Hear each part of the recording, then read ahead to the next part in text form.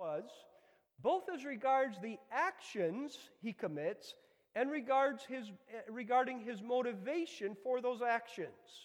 The actions with which we begin are fourfold.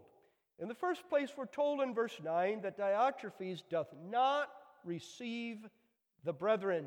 He receiveth us not. Now, the point of the apostle is that the words of the apostle, and not the apostle only, but the us, other godly believers, and the admonitions of these men, Diotrephes will not listen to. And we ask the question, in what way did John try to speak to Diotrephes already? He says, I wrote unto the church, but Diotrephes receiveth us not. So it may very well be, it is apparently even the case, that he wrote an epistle to the church. And I read 2 John, in part because we've read 3 John a couple of times already, but also because some suggest that that is the epistle to which he now refers. In fact, although we can't be dogmatic, and it's not a point of salvation, so we don't need to be dogmatic, it is likely that 2 John is not that epistle, because it appears that 2 John and 3 John are written at the same time and delivered by the same messenger. And that's not the way John presents the matter in the text. He wrote unto the church, some time has passed, and it becomes evident that Diotrephes has not received, he did receive in hand, but he doesn't receive in heart the epistle. And so, having had time to realize that that first epistle did no good, John writes another. But whether it's the second epistle or not, here's the real point of the text. Here's the real problem with Diotrephes. Either there came to him an epistle from an apostle of Jesus Christ, or there came to him in some other form the words of an apostle of Jesus Christ. And Diotrephes said, I'm not going to listen to him. I don't need to listen to him. I'm right. I'm calling the shots, and I'm going to silence that man. Do you see that he's opposing truth? He might have even outwardly appeared to receive this epistle or this admonition. He might have realized that it wouldn't look good for him to blatantly oppose it. He might have said to the people, all right, the apostle wrote us a letter and we have to pay attention to it, and then subtly work to undermine what the apostle said. But he doesn't do anything subtly, not Diotrephes. He receiveth us not. And it begs the question, how do you receive the words of Jesus Christ your Lord, even when they come from the apostles in the Holy Scripture, or when they come from the preachers of the gospel who stand before you? How do you and how do I receive the word of the Lord? There is in each one of us an old man of sin that says, I'm sitting here today because when the word comes, I pass judgment on it. That's my calling. But then you're not going to receive the word very well. There is in each of us the new man, the calling of which is to say, I'm sitting here today because when the word comes, I'm sitting under it. I will receive it. Is that your attitude? And is that the spirit in which you came to church this morning? In the first place, Diotrephes received not the truth. He did not receive the words of the epistle. The second action, which shows that he opposes truth, of which the text speaks, is that he disparages the apostle with evil words. So that John says in the text, prating against us with malicious words. These are slanders. These are words that are at the heart of it, lies. And the apostle recognizes that they're lies, not just because they're an attack on the apostle, and the apostle is out to defend his honor, but because the apostle, again, speaks as an apostle of the risen Lord. The apostle has been given to know truth, to understand truth by grace. And he can recognize then when somebody speaks a lie about him and a lie regarding him. But it goes with not receiving truth. If you will not receive the words that the apostle himself speaks to you or that the preacher brings to you, then what are you going to do? Well, you have to defend yourself somehow. And in defense of himself, Diotrephes says, the real issue, people, you should see, is with the apostle. So he attacks the apostle's person and he attacks the apostle's office. And in the end, he lies. Now, this in itself should give Diotrephes pause. The Apostle John, who followed his Lord throughout the Lord's earthly ministry, the Apostle John,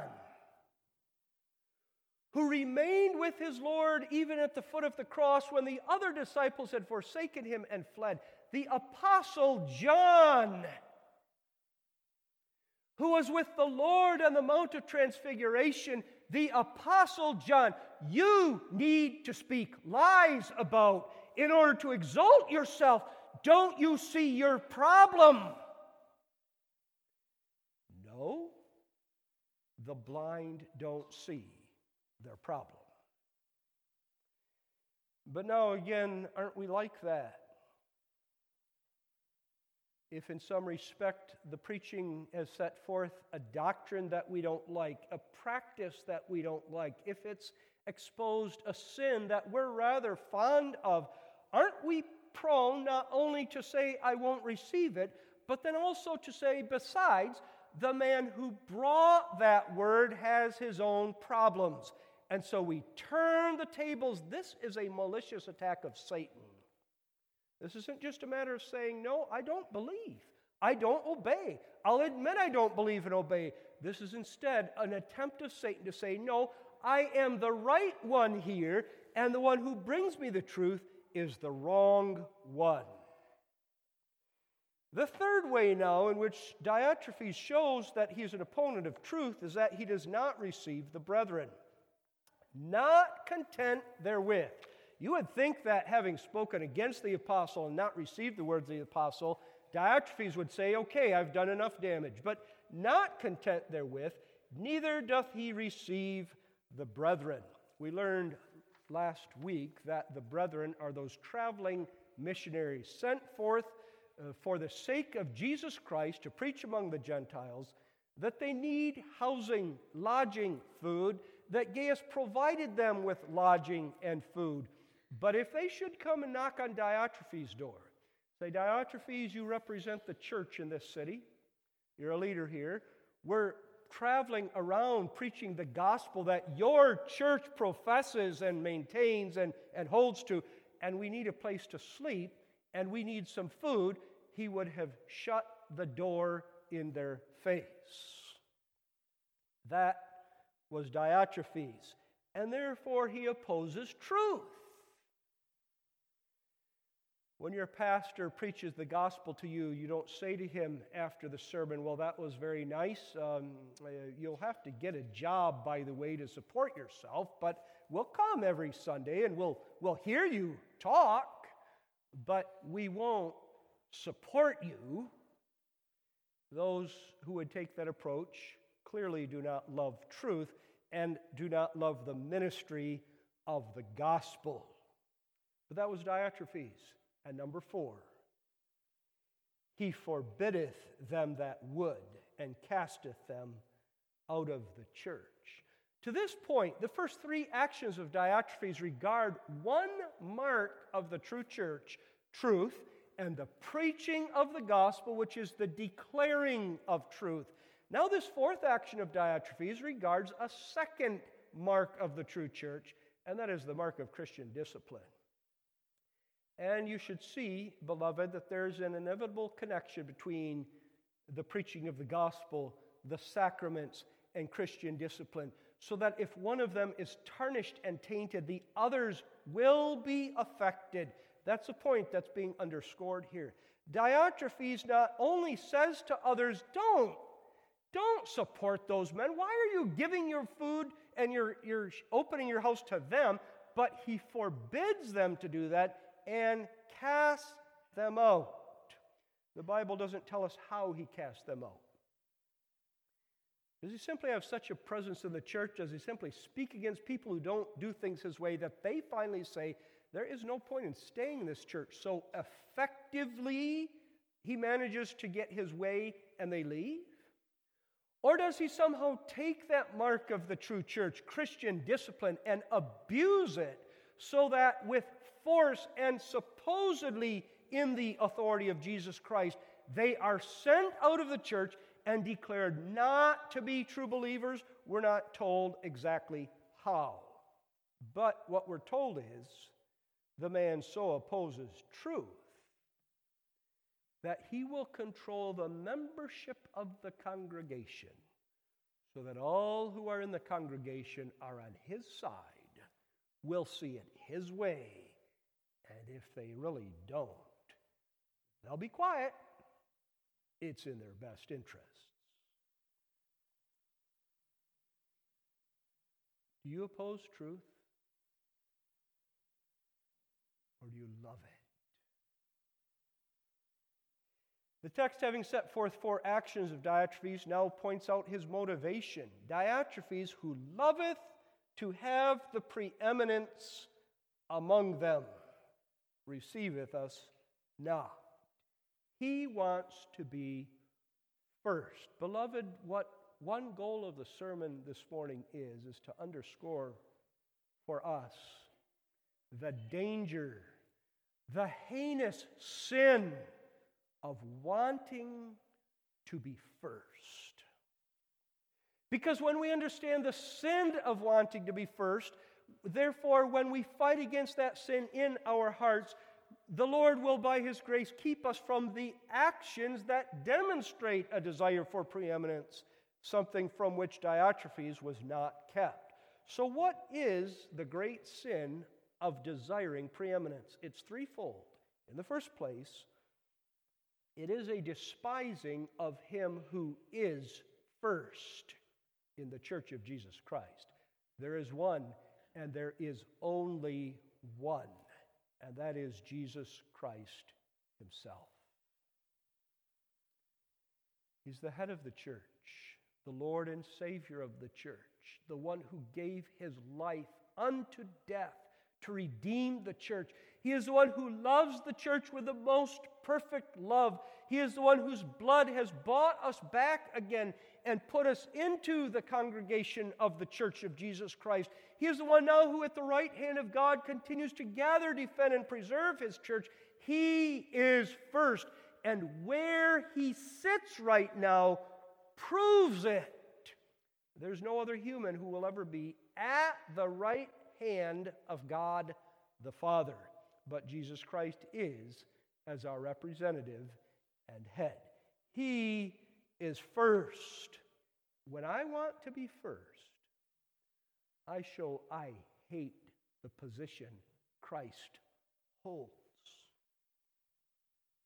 In the second place, the great sin of preeminence and desiring preeminence is that if I've now dethroned Christ, I ignore the fact that Jesus Christ died for all my brothers and sisters in Christ. That from a spiritual viewpoint and analysis, there is no human in the church of Jesus Christ who is above another. I don't deny, you don't deny, that God has created offices in the church and puts men in those offices. That there are men who hold distinct positions in the church, pastor, elder, and deacon. And that the holding of those positions serves the well-being of the church when the men who fill them serve truth. All that we know. But even then, the men who fill the offices are to be honored for their work's sake. As regards their persons, be they professors in the seminary, they are no different from the church. The body and her members are all equal. And if we've dethroned Christ from being first in the church, there is not a one of us who has a claim to be above one another. But Diotrephes says to the people, you don't need Christ. You don't need John. You see, you need me, don't you? You need me. I'm above you all. And in the third place, the great sin of desiring preeminence then is not just that one dethrones Christ and puts oneself above other members of the church, but that one says of truth itself, truth does not matter. The Word of God and the revelation of God does not matter. I matter. That was Diotrephes. What explains his sinful actions and his sinful motivation? Of course, it is, first of all, the sinful nature that he possesses. And that's why he's a warning to me and to you. Because we share the same sinful nature, inherited from Adam and Eve, and therefore it is our nature. Apart from grace, it is certain that we would seek ourselves and exalt ourselves in the church of Jesus Christ. In the second place, it's possible. This now is less certain than the first explanation, that he has a sinful nature, but it is possible that this Diotrephes is attempting to combine paganism with Christianity. I told you last week that Gnosticism was doing that, the Gnostic heresy, an attempt to combine pagan Greek philosophy with Christian ideas. The name Diotrephes means a foster child of Zeus, the Greek god Zeus. And therefore it may be that Diotrephes is saying, you don't need Christ, and I am above the rest of you because I'm an adopted child of this pagan god. Now, even if he were an adopted child of this pagan god, and if that were some claim to fame, show me your adoption papers. Can you tell me that Zeus is saying this and not you? But even that would be a response that even a pagan could give. The Christian says, oh no, I've got my adoption papers. They're signed in the red ink of the blood of Jesus Christ. You are not above me. We're equal. Diotrephes, desiring preeminence because he thinks he has some special divine status. I leave that again as a possibility, but the certainty is he has a sinful human nature.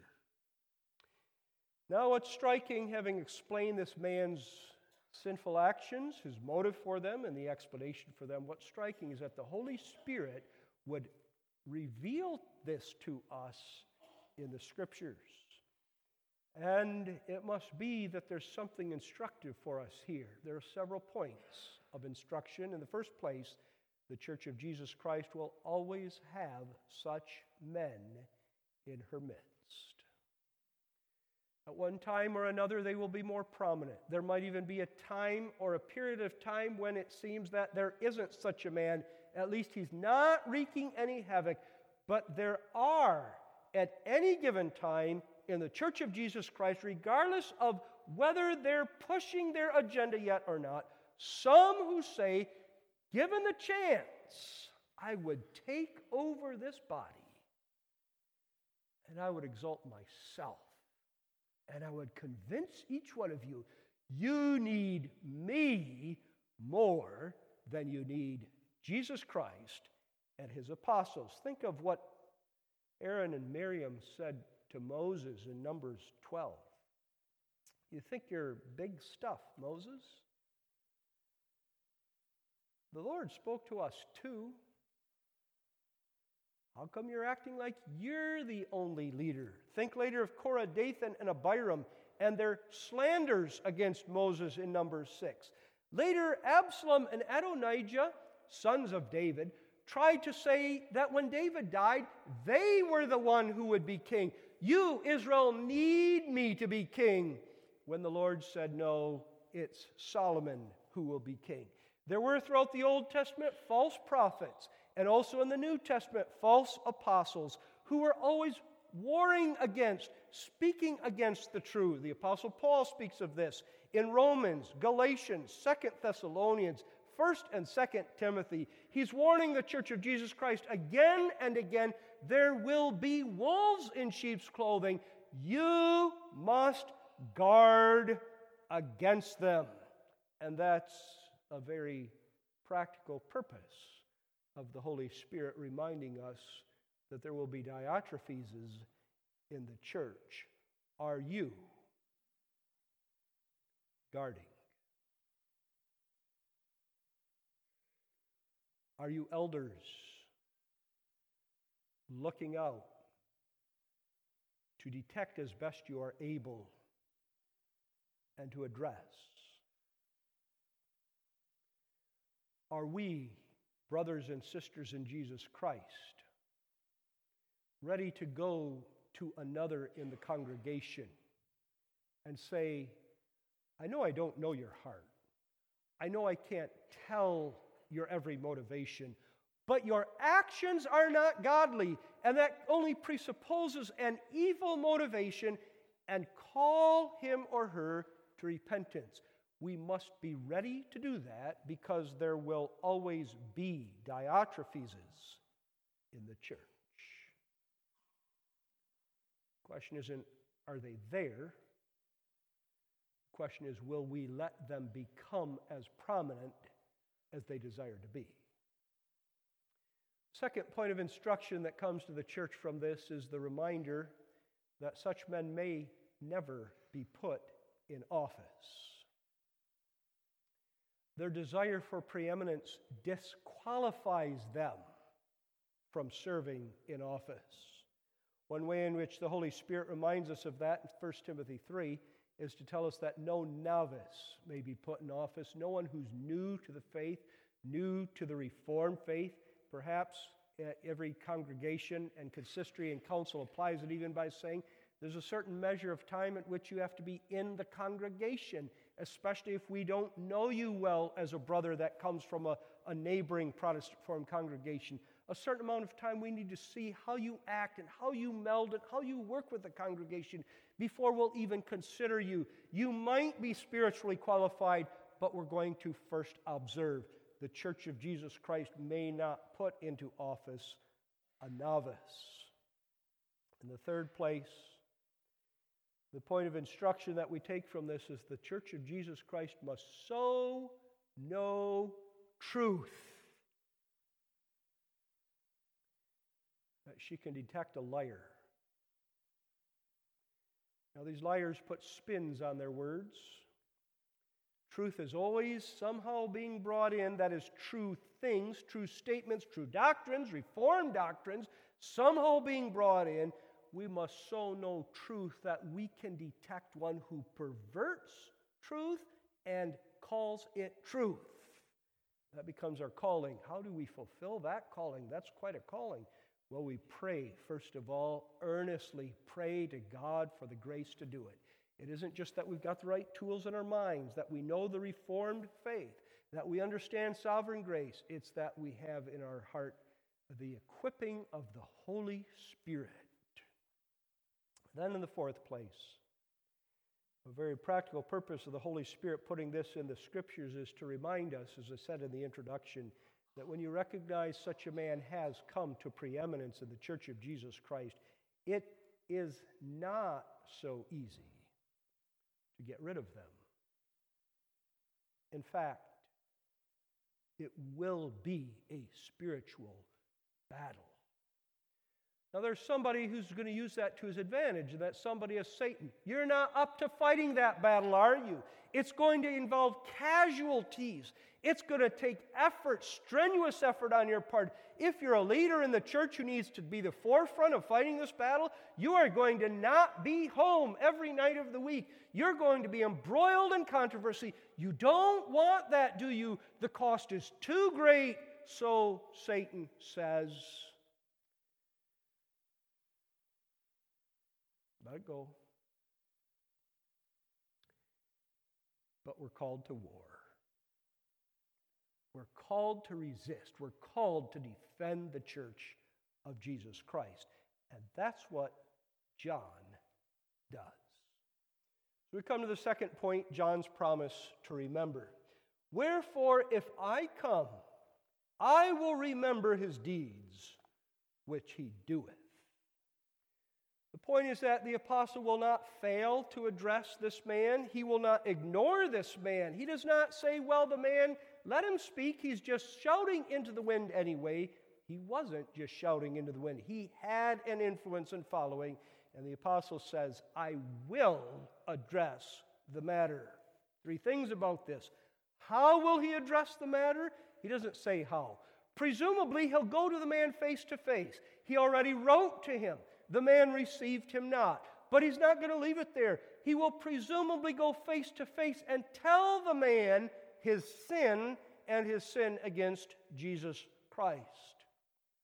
In the second place, he will do it with justice. The word translated wherefore is a conjunction, and in the English language conveys a logical connection between what preceded and what is now. When John says, wherefore if I come, he's saying, on account of this thing, if I come, I will address him.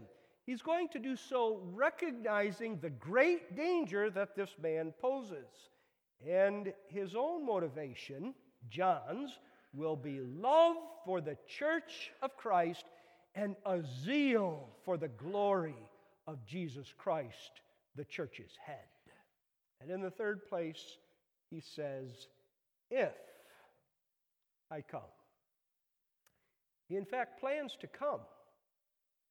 I trust I shall shortly see thee, and we shall speak face to face. With a similar line, he ended both the second and the third epistles. He is not himself uncertain about his desire to come or his intent to come. He is, in fact, emphatic about both his desire and his intent to come. Why, therefore, does he say, if I come? The answer is because he knows the Lord directs his way. The Lord will either bring him to face Diotrephes, or the Lord could kill John, bring John to heaven and death before that moment, or in some other way prevent John from doing it, because the Lord is in control of all of life and also of this evil mouth that vents forth stuff from this evil heart. If it's the Lord's will, I will come and remember his evil deeds. There are several implications to take from this part of the text. And the first is that the Church of Jesus Christ must impose Christian discipline and Christian censure, and if necessary, excommunicate from her fellowship such a man. If the apostle was going to do what he could, even somewhat single-handedly, but in the authority that Jesus Christ gave him, then the church, through her consistory, must address the matter. The elders are to lead the way. And when the elders lead the way in doing that, none in the congregation should say, but that's my friend.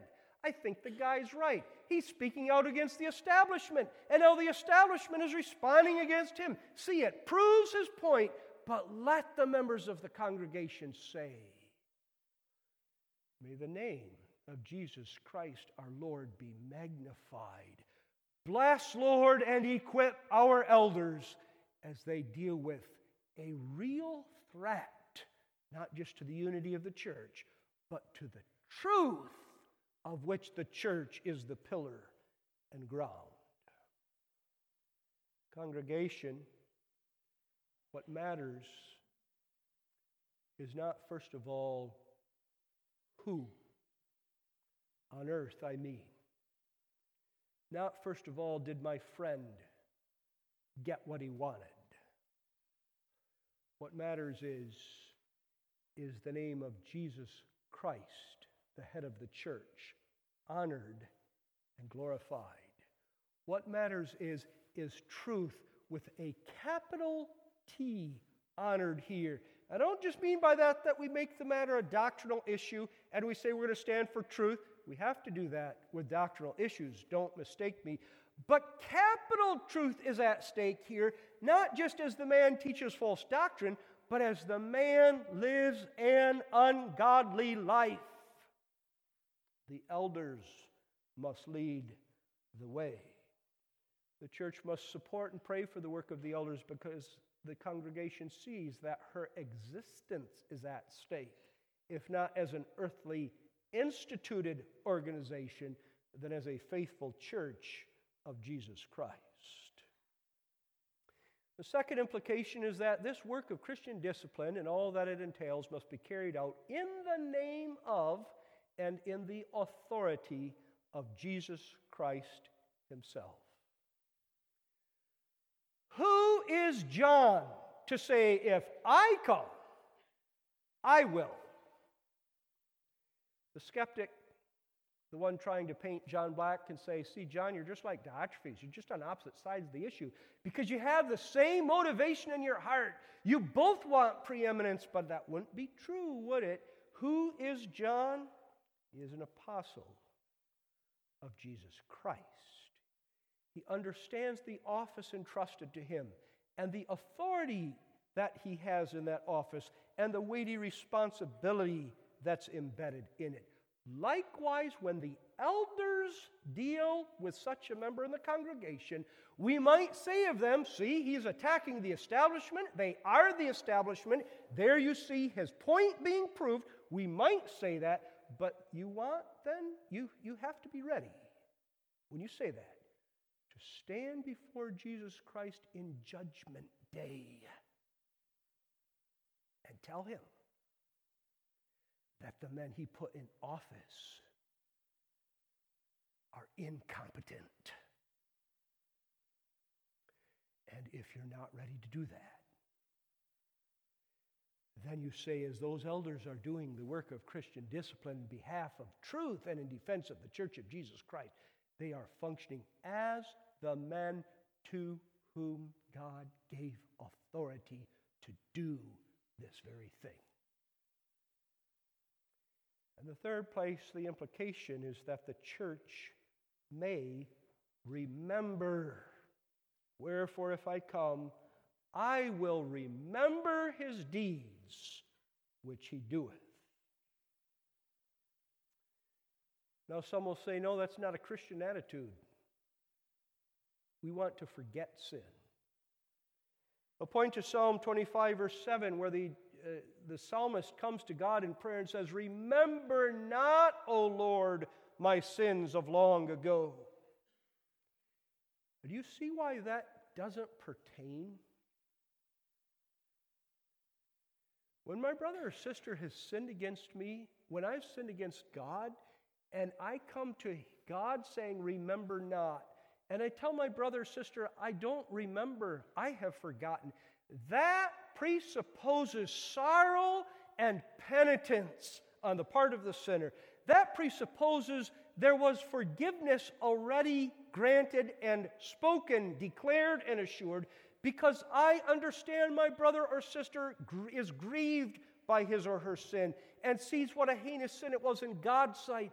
And I want my brother or sister to know, you're a brother and you're a sister. Your sins are covered by the blood of Christ. We will enjoy the fellowship that sinners can enjoy together on earth. But none of that could be said of Diotrephes. He wasn't repentant. He hadn't confessed. In fact, confessing his sin was the last thing he intended to do, and therefore the apostle is not wrong, and the Church of Jesus Christ is not wrong to say, I will remember. This remembrance is a matter of saying, you're an enemy of the cause. And any soldier who forgets the colors of the uniforms of the enemy army and therefore says, as far as I'm concerned, you're one of me, exposes his entire country to danger. Now at the bottom of it, as we saw in the other sermons on this epistle, there is somebody else saying, if I come, I will remember. And that somebody else is Jesus Christ himself, who speaks through the apostle. Embedded and implied in the text is a doctrine of the second coming of Jesus Christ to judge. The text does not explicitly teach that doctrine. It certainly is not meaning to teach us that doctrine from the viewpoint of setting forth the different aspects of that doctrine for our understanding. But embedded is, if I come, I will remember. And here Jesus Christ, in saying if, isn't just saying it's a question whether I will, but Jesus Christ is saying, I will come. I will come again from heaven to earth to gather my church before me, as well as the wicked world. And included in the wicked world will be those who appeared to be in the church on earth, but spoke out against her. I will remember. And of that group, who's called the wicked world, including all of those who've opposed truth, Jesus Christ will say to them, I remember. I remember what you said about my apostle. I remember what you said about the preacher I put in office and sent to you. I remember what you said about the elder and the deacon that I raised up and gave to you. I remember. And when Jehovah God in Jesus Christ gathers you and me before him and says to us, I remember, you and I tremble.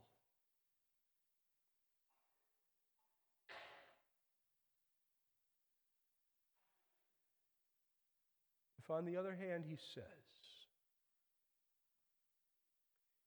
you did do those things, you were sorry. I humbled you. You were humbled by hearing and receiving the admonitions of others. And the blood of Jesus Christ covered your sins. Then the day of judgment is a day of joy and gladness and happiness. The Lord not saying to us, I still remember, but the Lord saying to us, the blood of Christ has blotted out and erased. If the Lord says to you, I remember, there is no more hope.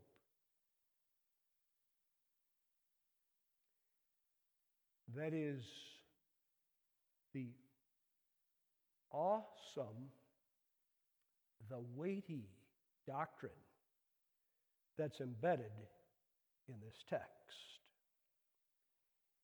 And you cannot, or you can assume, you can believe that when the Lord comes, he will remember. Some sinners who go on in their sins and are warned about the day of the coming of Jesus Christ say, but he's going to forget. That's what I'm banking on. He's going to forget. I'm no different from anyone else. Why would he remember mine and not remember theirs? That makes no sense to me. Mine aren't even as bad as that man's. He's not going to remember. Will they say it that blatantly and deliberately? Maybe not. But it's what's behind our denials, our making excuses. Do you know why? With certainty, our Lord will remember, because he is truth with capital T, and truth does not forget.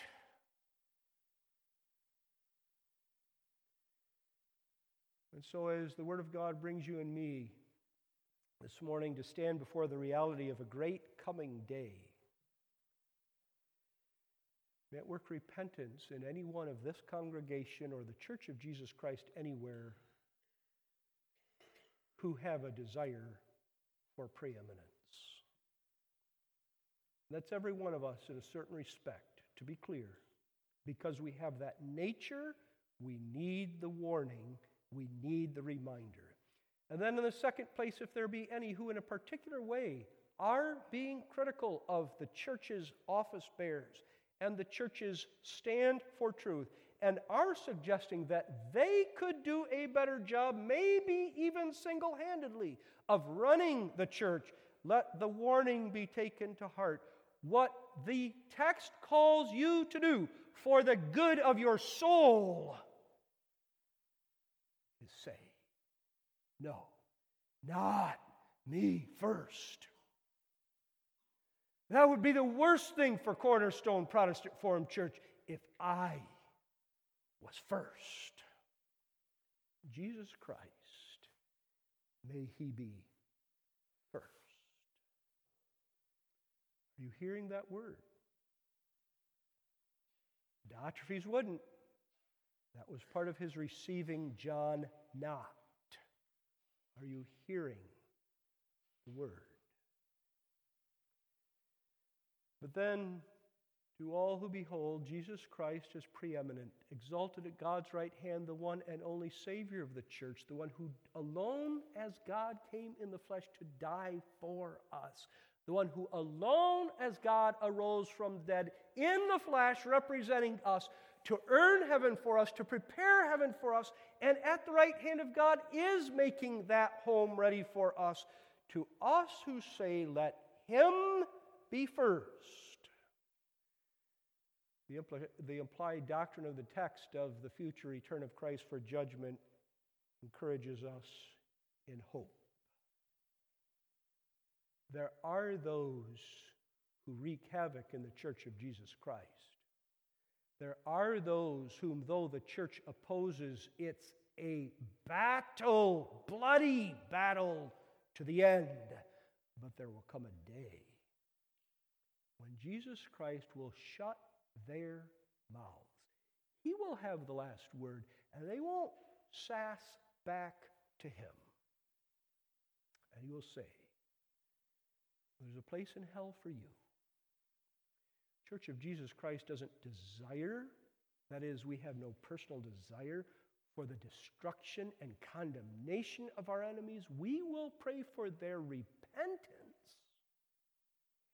And yet when the Lord Jesus Christ comes and destroys those who must be destroyed, we will see we have been at last delivered, and being brought now into heaven, there will be peace, unity, harmony, and our love will be for truth, and truth with a capital T, our exalted Savior. Live in that hope, and then in that hope, don't say, I'll let the Lord take care of it, but if I come, even to me as a human, as the Lord gives me opportunity to address that man, I will remember. Amen. Our Father which art in heaven, equip and encourage us by thy word, but if there be any here or any who hear this word elsewhere who must be humbled and brought to repentance by it, so work by thy Spirit in their hearts graciously, we pray. In Christ's name, amen.